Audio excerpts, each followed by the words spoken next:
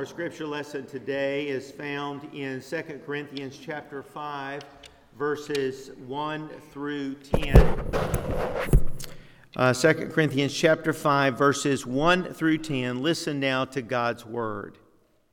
For we know that if the earthly tent we live in is destroyed, we have a building from God, a house not made with hands, eternal in the heavens. For in this tent we groan, longing to be clothed with our heavenly dwelling. If indeed, when we have taken it off, we will not be found naked. For while we are still in this tent, we groan under our burden, because we wish not to be unclothed, but to be further clothed, so that what is mortal may be swallowed up by life. He who has prepared us for this very thing is God, who has given us the Spirit as a guarantee. So we are always confident, even though we know that while we are at home in the body, we are away from the Lord, for we walk by faith, not by sight. Yes, we do have confidence, and we would rather be away from the body and at home with the Lord. So whether we are at home or away, we make it our aim to please Him. For all of us must appear before the judgment seat of Christ, so that each may receive recompense for what has been done in the body, whether good or evil.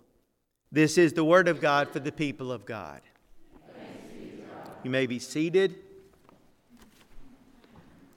Let's pray together. God, we pray that we'll have open hearts and minds and spirits to what we are about to hear. This is not an easy topic. It's kind of like that sex talk they're going to have at youth tonight, Lord.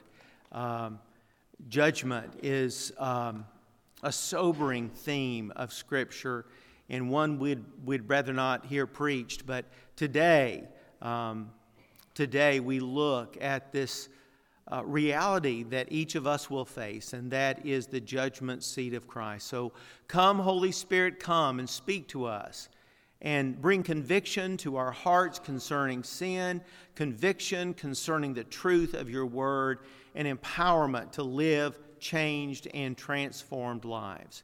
And this we pray in Jesus' name. Amen. Well, have you ever wished that someone would get what he or she deserved? Anybody ever have those feelings? We all long for a world that is fair and just, do we not? Where right wins over wrong, where good people finish first, and where bad people pay for their deeds. But this doesn't seem to be the norm. As a result, some of us are angry. We become bitter and even vindictive in the face of injustice. I had a woman meet with me many years ago, a wife and mom in our church whose husband had been unfaithful to her, and she was boiling with rage. And the man lost his job because of this whole situation, and she was gleeful about the loss, even though she and her children would be dependent upon his income to take care of them. Bishop Will Willimon says justice seems so rare in real life, but not in the Bible. The Bible loves to take some sleazy person, let him strut across for an hour upon his stage, and then zap. There's fire or a flood or a lion, and then he's history. It's delicious, the bishop writes, to see the bad guys get what they deserve. We call this payback. Poetic justice. The Bible calls it judgment. And the problem with judgment for us at a personal level is that we often crave for others what we ourselves shall one day receive. Hundreds of years ago, this English word desert, also pronounced dessert, meant more than a piece of pumpkin pie. It was spelled like the word desert. It had one S, not two, but it wasn't talking about some arid wasteland. It had an entirely different meaning, this word dessert. The phrase just desserts, you've heard it, right? This phrase just desserts referred to a punishment or reward that was exactly what someone deserved. Their just deserts. Pastor Lee Eckloff was hanging out at a bagel shop in his community one day with some friends who were not Christians, and he had been seeking to share, his own story, his faith story in the gospel with them. And he asked them, he said, what's one important thing that I can be praying for you about?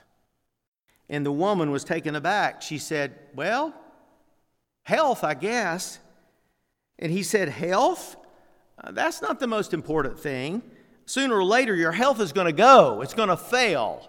And prayer is not going to do anything about that. There must be something more important than health that you need prayer for. And she was stumped, and she just said, well, what's more important than my health? And he said, well, what about your relationship with God? And she responded, I never thought about that. Then her husband, who had been quiet during this conversation, spoke up and said, you mean to tell me that God is going to haul me into some kind of court or something? And Lee paused for a moment and said, yep, I guess you could say that. We get a lot of prayer requests every week on those tear-offs from your bulletin. And most of them are about health. Prayers for healing, for alleviation of suffering, which is all good. I had several people pray for me 3 weeks ago today in this sanctuary after we had our Halloween party out there on the parking lot. And I haven't had a migraine since. Glory to God. It's a tremendous answer to prayer in my own life. However, very few of us ever ask for prayer that we should live a life that is pleasing to God, so that one day we will hear, as Scott told the kids this morning, well done, good and faithful servant. We'd rather not think about or talk about judgment, because God is love, right? We're United Methodist. We're all about the love of God in the United Methodist Church. But God is also holy and just, the Scriptures teach. The word judge or judgment occurs in the Bible about 400 times. 400. The Scriptures are clear. The righteous judge of the universe, the everlasting God, the creator of all things, He will make sure that every human being is dealt with fairly and will receive their just deserts. And again, we're not talking about pecan or pumpkin pie. In the New Testament, there are two acts of judgment that are frequently talked about. The first one is addressed in Revelation 20, the great white throne judgment. It's also called the final judgment. And this is reserved for those who say no to Christ, who do not say yes to God's gift of salvation that is offered to them in Jesus. But the other, the judgment seat of Christ, is what Paul is talking about here in 2 Corinthians chapter 5, verse 10. And it's a neglected subject, quite frankly. I try to preach on it every 3 to 4 years because I need to hear it. I need to hear that God will hold me accountable for how faithfully I fulfill my calling and my life of discipleship for Christ.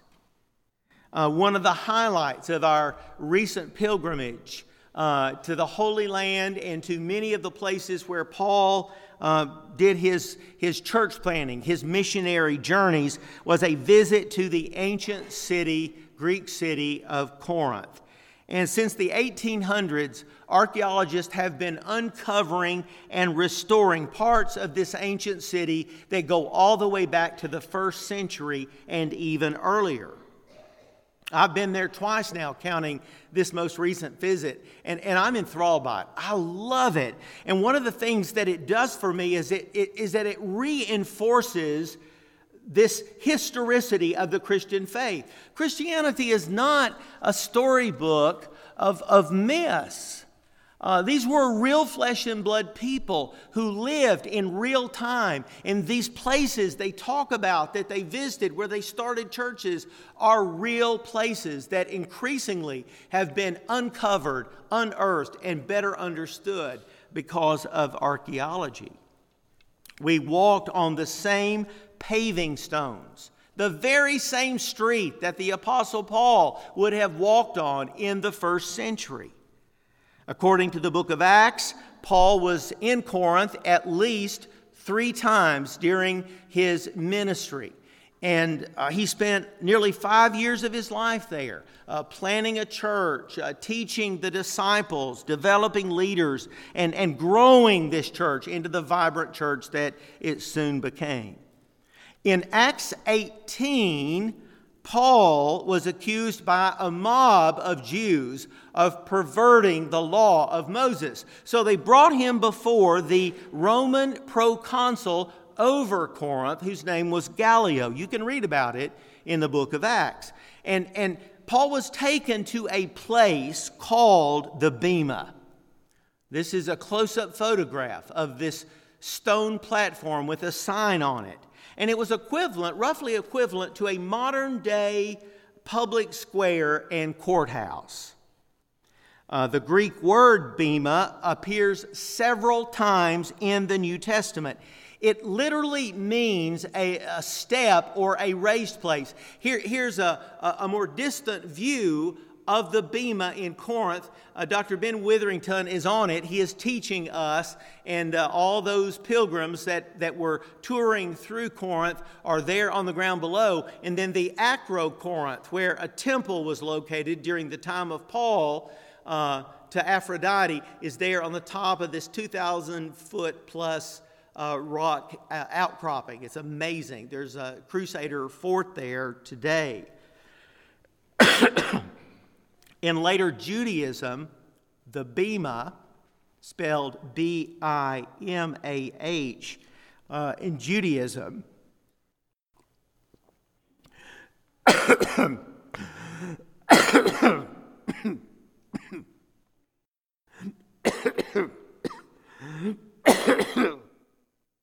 someone say a prayer for me. Oh, I caught a cold the last day of our trip. I'm still struggling with a lot of this congestion in my throat. But in Orthodox Judaism, the Bema is a platform that's located in the center of the synagogue where the Torah is read. During the Roman Empire, the Bema was a platform sometimes called tribunal. You see this in the scripture as well, which was used by officials to pronounce both rewards and punishments. It was akin to what we do at banquets today, where we gather people together and we give a trophy or an award to someone who has made major contributions to the community. Well, that's one of the things that happened at the Bema, but there was also these punishments that were meted out. Now, in both Matthew 27, verse 19, and John 19:13, the Gospels tell us that Pilate sat on the judgment seat. The word in the Greek is the Bema, and it was there on the seat of judgment that he decided what to do with Jesus. And the official sat on an ornate folding chair that was called a curule. And here's a picture of one, of an antique one. They still make these things in modernized versions today, but they neatly folded up, and they were carried with the official wherever he went to preside at some kind of proceeding, as he did with Paul at Caesarea when he appealed to Rome, and then here prior to that in Corinth at the Bema. And whenever the emperor or the governor or the proconsul went, they could take along this portable throne, which appears, interestingly, on many ancient Roman coins that have been unearthed. Go to the next slide there, Danny, and you see a picture of one And it's easy to make out. You see the bema seat, and then there's this laurel wreath made of olive branches that was a symbol of victory.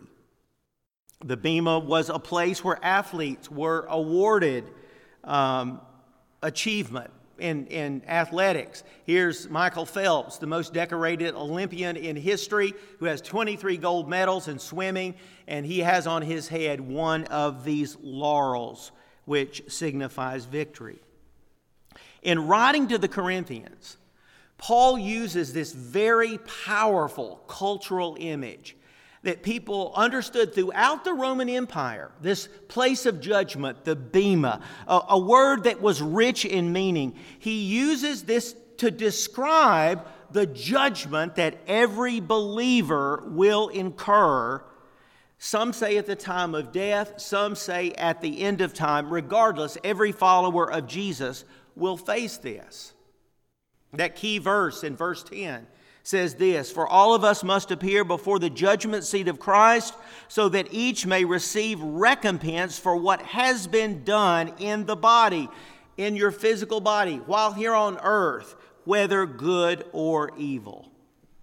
And the one who is on the bema, who is seated there in the place of judgment, is Jesus Christ himself. And he is the one who will reveal to us the deeds that have been good and useful for his purposes, and will reward us for that. But there will be those useless, worthless, evil deeds that will be a part of loss. Now, the Corinthians were highly critical of the Apostle Paul. They didn't like him. He was not nearly as handsome or as charismatic or as gifted an orator as some. They didn't always agree with his message. They questioned his motivations. Paul spent much of 2 Corinthians defending his calling and his apostolic office. He makes it very, very clear that he will be vindicated by God one day to be genuine and authentic when Christ is seated upon this judgment seat. He also tells these overcritical Corinthians, and every church has them, every one, including this one, he tells them, you won't escape God's scrutiny either. And it's a call to self-examination, to look at our lives, no doubt about it. The American politician and orator Daniel Webster wrote in the 19th century, "The greatest thought that has ever entered my mind is that one day I will have to stand before a holy God and give an account of my life." Webster was a member of Congress. Can you imagine someone in Congress saying that today? But you say to me, I thought our sins were once and for all forgiven, were decisively dealt with at the cross. Yes, absolutely. You are right. We are all saved by grace, not by our works. Be very clear here. Paul says in Ephesians 2:8 and 9, "For by grace you've been saved through faith, and this is not your own doing, it is the gift of God, not the result of works, so that no one may boast." The judgment that Paul is talking about here in 2 Corinthians is not about whether we will be saved or not, or whether we are part of God's kingdom. It's about our faithfulness in fulfilling all that God purposes, all that God plans for us when we decide to follow Jesus. In Ephesians 2, Paul goes on in verse 10 to say this: "For we are what He has made us, created in Christ Jesus for good works, which God prepared beforehand to be our way of life." So the fruitfulness of a life well lived, the faithfulness of someone who does good works in Jesus' name, that will not be forgotten. God takes notice of that, and that person will, in fact, receive reward. Now, the judgment of the believer is consistent with what Paul also writes in 1 Corinthians chapter 3, in his first letter to the church, when he talks about those whose life's work is built on a false foundation. Paul says that if the work is inferior, it will be destroyed by God's judgment. But Paul says in verse 15, he says, if the work is burned up, the builder will suffer loss. He's talking about believers here. The builder will suffer loss. The builder will be saved, but only as through fire. This scene that's on the screen right now is one from a video that was taken by a family as they escaped from Paradise, California last November during those horrific fires that destroyed over 8,000 homes and businesses in that community. 95% of Paradise was obliterated. 49 people lost their lives. And in this powerful video, someone is praying for God to help them, for God to save them. The car was getting incredibly hot. You couldn't even touch the windows as they drove through this fire to safety. And this is exactly the kind of image that Paul is using to talk about the judgment of the believer. The builder will be saved, but only as through fire. Because of the gracious work of Jesus on the cross, Christians do not face judgment for our sins. He has atoned for those sins. He has taken those sins into His life upon the cross. But we do give an account of our lives before God. If we are faithful, the judgment seat of Christ will be a place of reward, a place of rejoicing, a place of recognition. The more faithful we are with what God has entrusted to us, the greater the reward we will receive. And this seems to be the point of the parable of the talents in the teaching of Jesus in Luke chapter 19.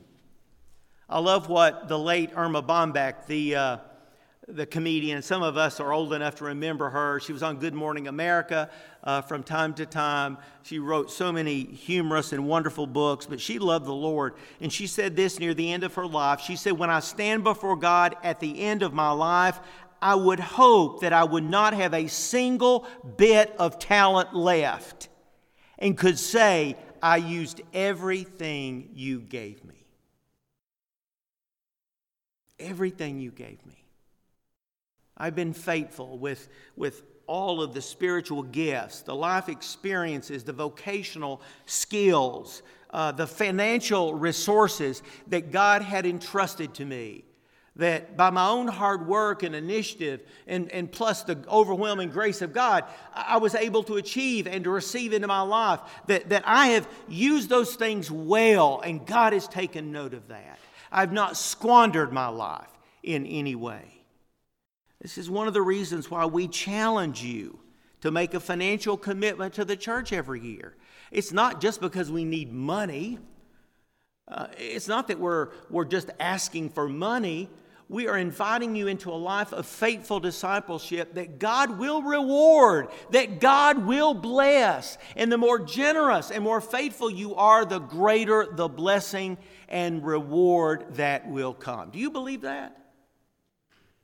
This is the teaching of God's Word.